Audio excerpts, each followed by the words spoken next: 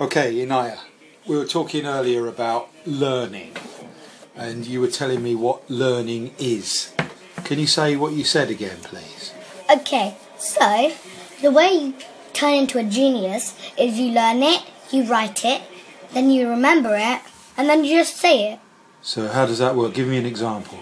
So for example, like my English work, I learned it, I wrote it, then I wrote it again for my display, and then I done a bit of feedback. Then I stored all my facts in my brain, Yeah. and then when we talk about it, I just let go all that knowledge I know. Ah, that's brilliant. So how did you learn it in the first place? Did you read it in a book? Did someone tell you? What happened?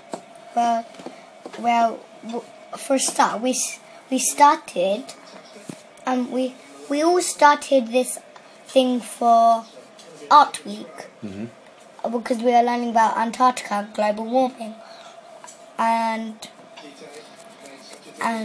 we just started learning it because that was our topic for Art Week. And what about the feedback? How do you do feedback?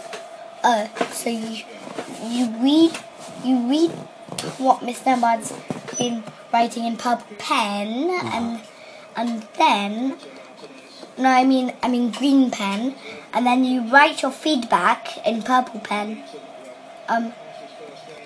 You write for feedback in purple pen.